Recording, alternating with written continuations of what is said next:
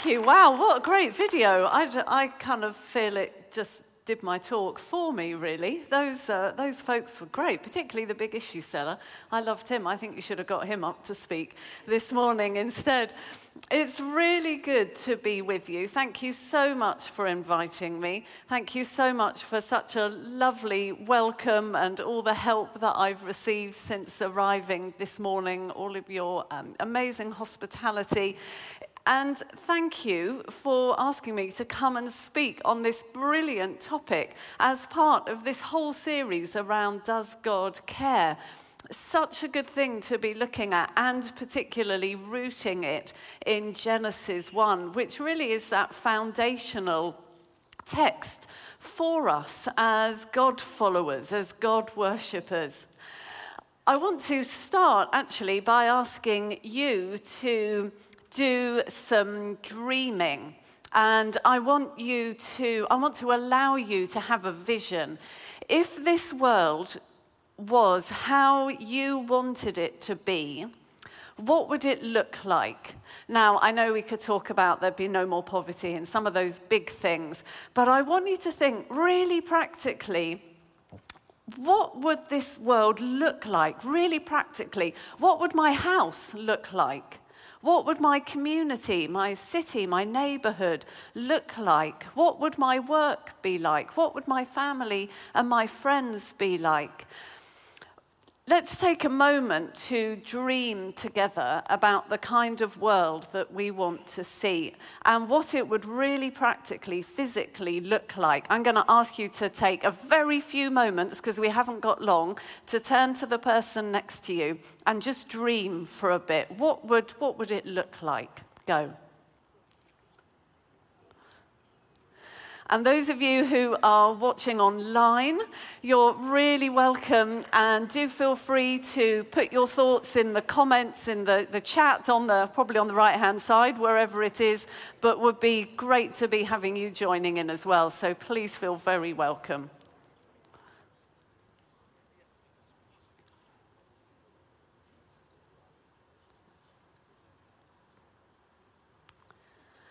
I wonder what kind of things you're thinking about. I asked this question at a talk that I was doing on Wednesday, and I can't get feedback here in the way that I would love to, but some of the things that I was hearing on Wednesday were things like our neighbours we'd all be sharing together. So we wouldn't have some people with lots of things and others without anything, because we'd be sharing. One of the young people said all of our houses would be in trees. And I thought that was a wonderful thing.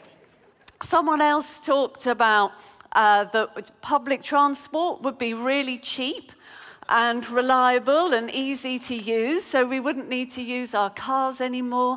Others talked about how we might be growing and producing a lot more of our own food. We'd be able to access really healthy food. We wouldn't be throwing anything away, because we'd have a really good circular system that used things. Someone else said our energy we wouldn't be getting from thousands of miles away, but we'd be able to produce our own energy. We'd have really well-insulated homes, and so on. You get the kind of idea. And these are wonderful things, particularly the living in trees. I love that. Houses in trees, I thought that was fantastic. But actually, what we're doing as we're dreaming about the future is very biblical. And that dream, that vision, starts off in Genesis 1 that you're looking at for this series. And then it concludes, we get a glimpse of that vision in Revelation 21 and 22. And you might think, that doesn't sound very biblical at all. But actually, we're just doing what the Old Testament prophets did as they looked ahead to the future and to the hope that they had. And the kind of language that they used, they described their hope and their vision for the future using language like each person sitting underneath their own vine. and not being afraid of being attacked by their neighbours, by their sort of national neighbours, not literally their neighbours next door, but each person being able to live in peace and in security.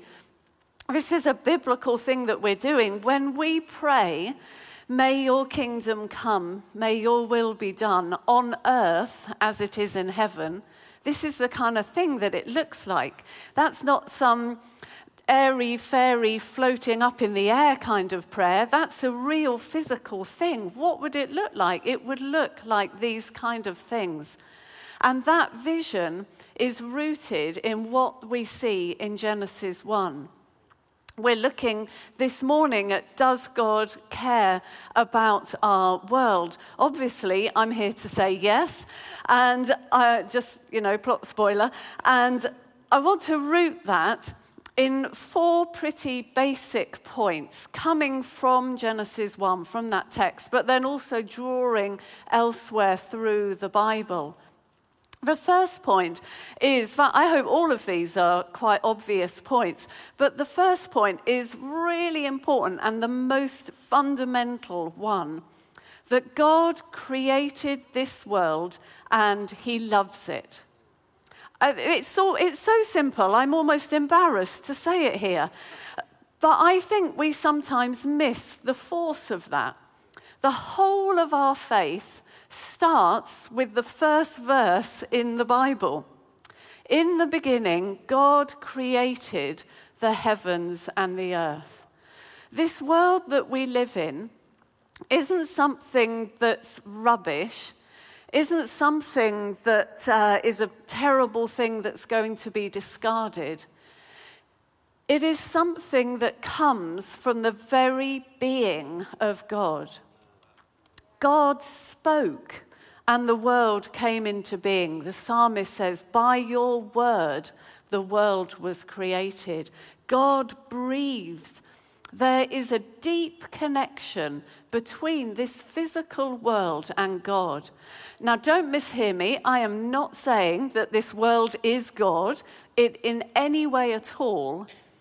But I am saying that there is a connection between God and this world. Sometimes we think kind of God is over here and the physical world is over there.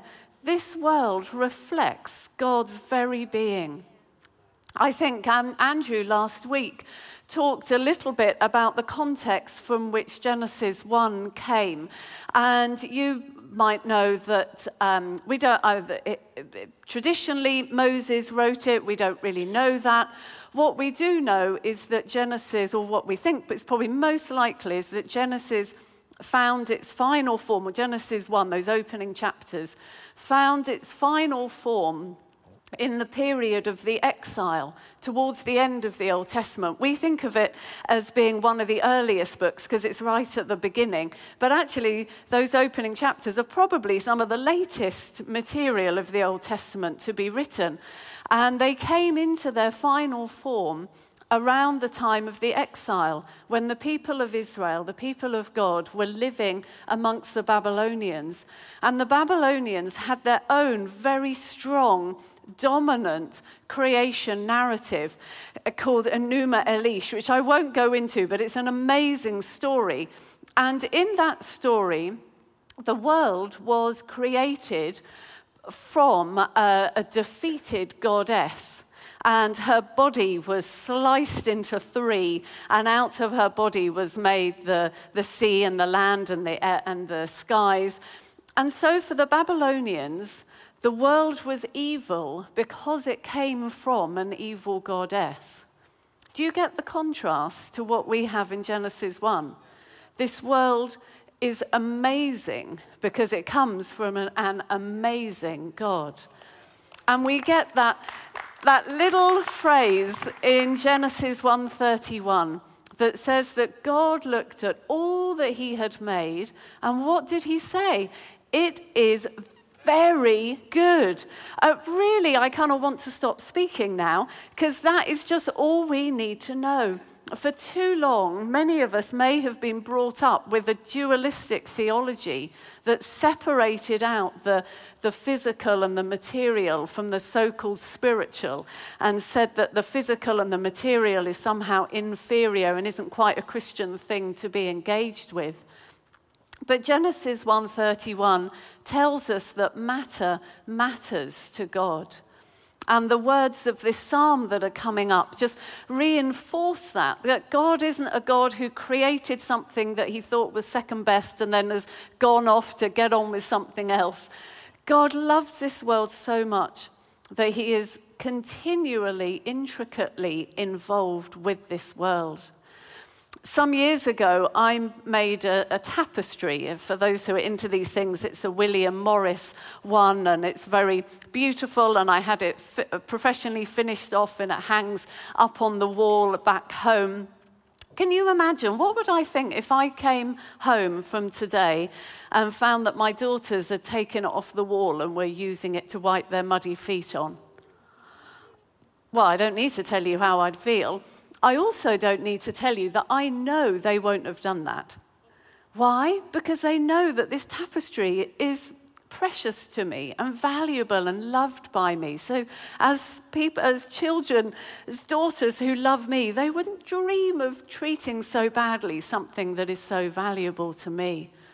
So then why do we treat badly something that is so valuable to God?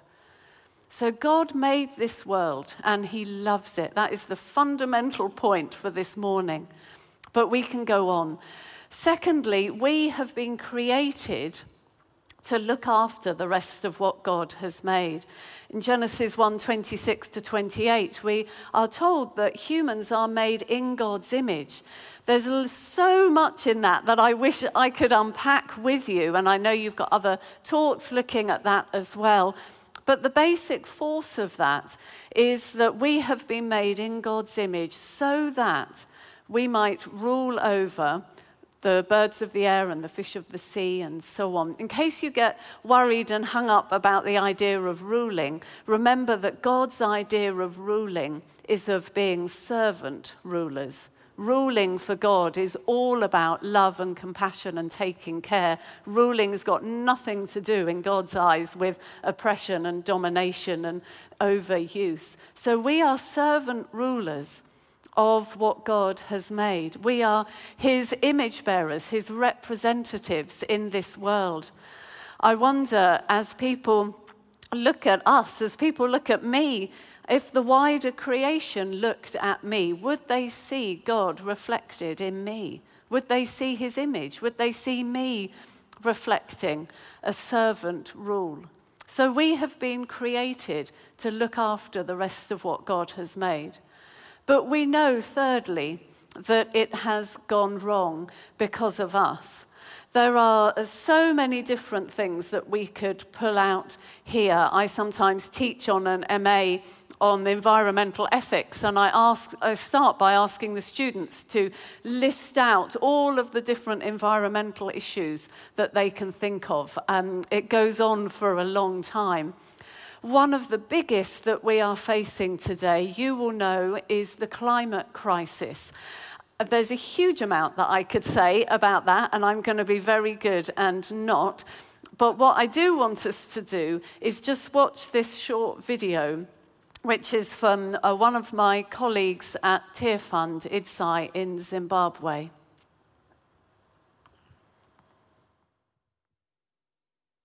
My name is IDSAI Morimba. I am the Deputy Country Director for Tear Fund in Zimbabwe. Food insecurity is a big issue we are dealing with, and we are probably going to see a lot more if the climate crisis is not addressed. Secondly, as a result of the food insecurity, we see cases, or quite a lot of cases, of malnutrition, and in some cases deaths due to hunger.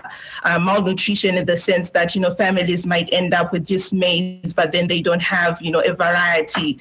They then are stuck with just a few grains, and they can't then have other things to sort of support so that they've got a nutritional balanced diet.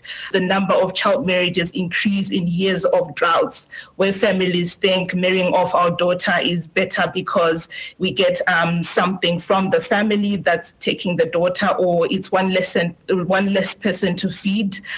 We see how, there's quite a lot of gender-based violence where spouses are fighting because of hunger in the family, as a result of the unhappiness, or, that's caused because of no food at household level. So definitely without any major interventions, we'll probably see quite a lot of that. Child marriages as well as domestic violence are linked to food insecurity issues. Compromised access to clean water as well. So most communities have wells, some even at household level, but then because, sometimes they dry up, they have to walk further and further. And sometimes because the water points or the access to water is limited, they just use what's there without even testing on the quality. And in the end, they access water that is not really suitable for human consumption. So some children are at home because they are hungry, they can't get money for school fees, because the family doesn't have enough food, they can't sell enough to raise money for school fees. So definitely we see how generations can then be affected. If they can't go to school, we'll have a generation of semi-illiterate children. I think there is enough justification and cause for global efforts to just address climate change, because the impacts, I think, are really major and cause quite a lot of negative impacts to households and communities in Zimbabwe. In Genesis 1, we get a beautiful picture of how the world was created to be, a world that was created to be teeming with life, where God would be present, life would be God-breathed, would have the breath of God in them.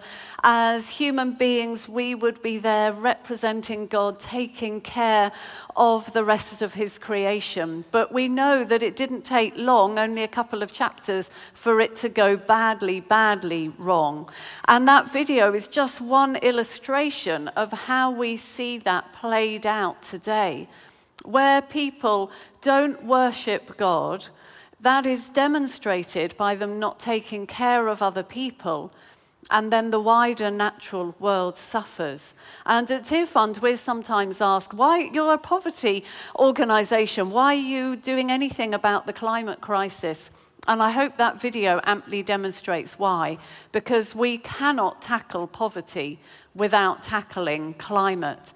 And biblically, we see those things are linked so closely as well. Jeremiah 4 and Amos 8, when the people don't look after others and walk away from God, then the land suffers as a result.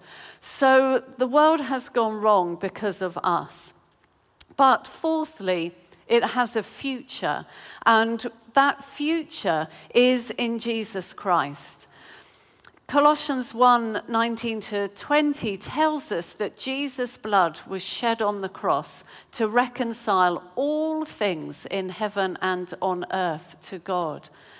And that future builds on Genesis 1. If this world is created by God and deemed very good, then of course God is not just going to get rid of it.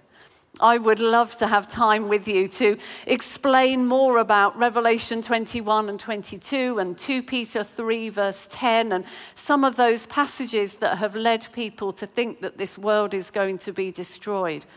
What we see in the Bible is that this world has a future and it has hope. And we are called to be a part of that future, to work with God, to work with him as part of his plans for the reconciliation of all things. So how do we do that? Thinking about that picture in Genesis 1 of wonderful harmony and that little bit of dreaming and the vision that we've got of the world that we long to see, biblically, we stand in the gap. We stand in the now and what we see and the not yet and what we look forward to. And practically, how do we do that? We stand in the gap by doing three things: by giving, acting, and praying. Firstly, giving. It is so important how we use our money. Did you know that Jesus talked about money more than anything else other than the kingdom of God? Put your money where your mouth is. You know that? Again, that's a really biblical thing. And I want to say thank you to you here because as you heard, I know as a church you've been so generous with our response as Tear Fund to the Pakistan floods and to Afghanistan last year, and thank you for that. I would love to offer you an invitation as individuals as well to be giving and supporting the work that Tear Fund does, to be helping to respond to the kind of situation that you saw that Idzai was talking about. I've got a whole table at the back with various resources on. One of those is called Join Us, and you can find out more about Tear Fund there and see how you can get involved. So giving, we stand in the gap by giving to support organizations and work that are helping to see that vision become reality. We stand in the gap by taking action. And we take action in two ways. Firstly, in our individual lives, thinking about the kind of ways that we live and the amount of resources that we consume. So that might be through the food that we eat, the way we travel, the energy that we use. I don't mean the energy we use by getting out of bed in the morning, the kind of energy we use in our homes, and the things that we throw away, our waste, particularly plastic. So there are lots of things that we can all do to make a difference, and thinking about how we can live more lightly on this earth. And of course there are other areas as well, but those are just four of the key ones. And then really importantly, we also take action by calling on our governments and businesses to put in place the policies and practices that will take care of the poor and take care of this world that God loves so much. Sometimes we get the message that it's all about our own individual responsibility, and then we feel a heap of guilt on us. Actually, the ones who are really responsible are governments and businesses. And we can play our part as Christians by campaigning, taking action, calling on them to take action. One of the things we're focusing on at Tear Fund is around climate finance and calling on the government and other world governments to be fulfilling their promises to be giving a regular amount of money to poorer nations to help them respond to the climate crisis. I would love you to take action today by filling out, again at the table at the back, there's a little leaflet, and you can add your name to that. And that is one really practical thing that you can do today to take action, to stand in the gap. So we give, we act, and finally we pray. I wanted to finish with prayer because I think that is so important. And for me, prayer underpins our whole response to the problems that we see in our world today. I absolutely believe that prayer works. I absolutely believe that God can change situations. And sometimes when I see the total mess that we have made of things and the horror of what is unfolding before our eyes, yes, I can take lots of action and do other things. Ultimately, my final response is to get on my knees and beg mercy from God. What does God say? When his people will listen to him, will repent, what does he say he will do? He says he will heal our land. That's a physical thing. We sometimes think of that in terms of sort of revival and people coming to God. That's a physical thing. He will heal our land. So let's pray. Let's pray that God would have mercy on us and change our ways. So we stand in the gap. This is how we can respond. We can give, we can act, and we can pray. And we're going to turn to prayer in a moment. I just want to let you know about some of the resources that I've got with me. My whole point for coming today isn't to give you an interesting talk, but it's to inspire you to action. And so I've brought a load of things that are on the table at the back that I would love you to have a look at, that will enable you to take some things away and then live this out and continue doing what you're already doing and do it more. So some of the books that I've got, this one, Just Living, Faith and Community in an Age of Consumerism, is looking at how do we live as followers of Jesus in our consumer society. We are all children of the consumer age. How can we be formed in the likeness of Christ when our society wants us to be formed in the likeness of consumerism? It's not quite as simplistic as that, and so I explore that in Just Living. Saying Yes to Life was the Archbishop of Canterbury's Lent book a couple of years ago, but you can be read at any time. And it actually is based on Genesis 1, so is perfect for you as you go through the series that you're doing. And each chapter takes one of the days and looks at what was created and explores that through the scriptures. It's a mix of faith and spirituality and biblical reflection, then some scientific things around those things that are created and bringing it up to today and to how we can be taking care of those. So perfect for you as you're going through Genesis 1. And then these two are really practical books. L is for lifestyle, goes through the alphabet, takes an issue for each letter. Each chapter is very short and finishes with 2 or 3 very clear action points so you can go away and do something.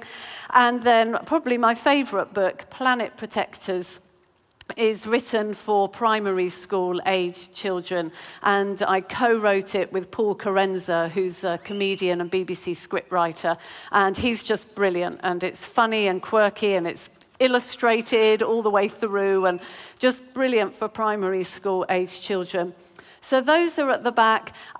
Sorry for those of you watching who aren't able to be here in person because there is a brilliant discount if you get all of those that knocks a huge amount off the price. But those of you who are here, you can explore that. And those of you watching online, very easily available online. So we are here celebrating a creator God, that we live in an amazing, wonderful, but wounded world. And we are called to stand in the gap, to give, to act, and to pray. So let's pray.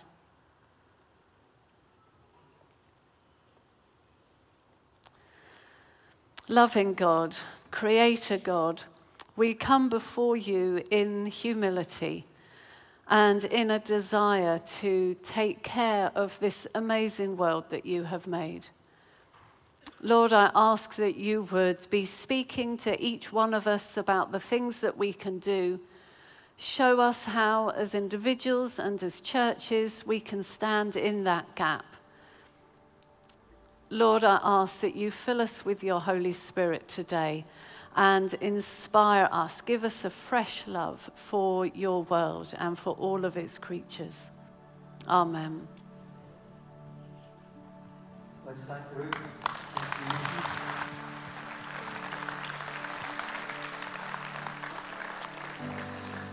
Wow.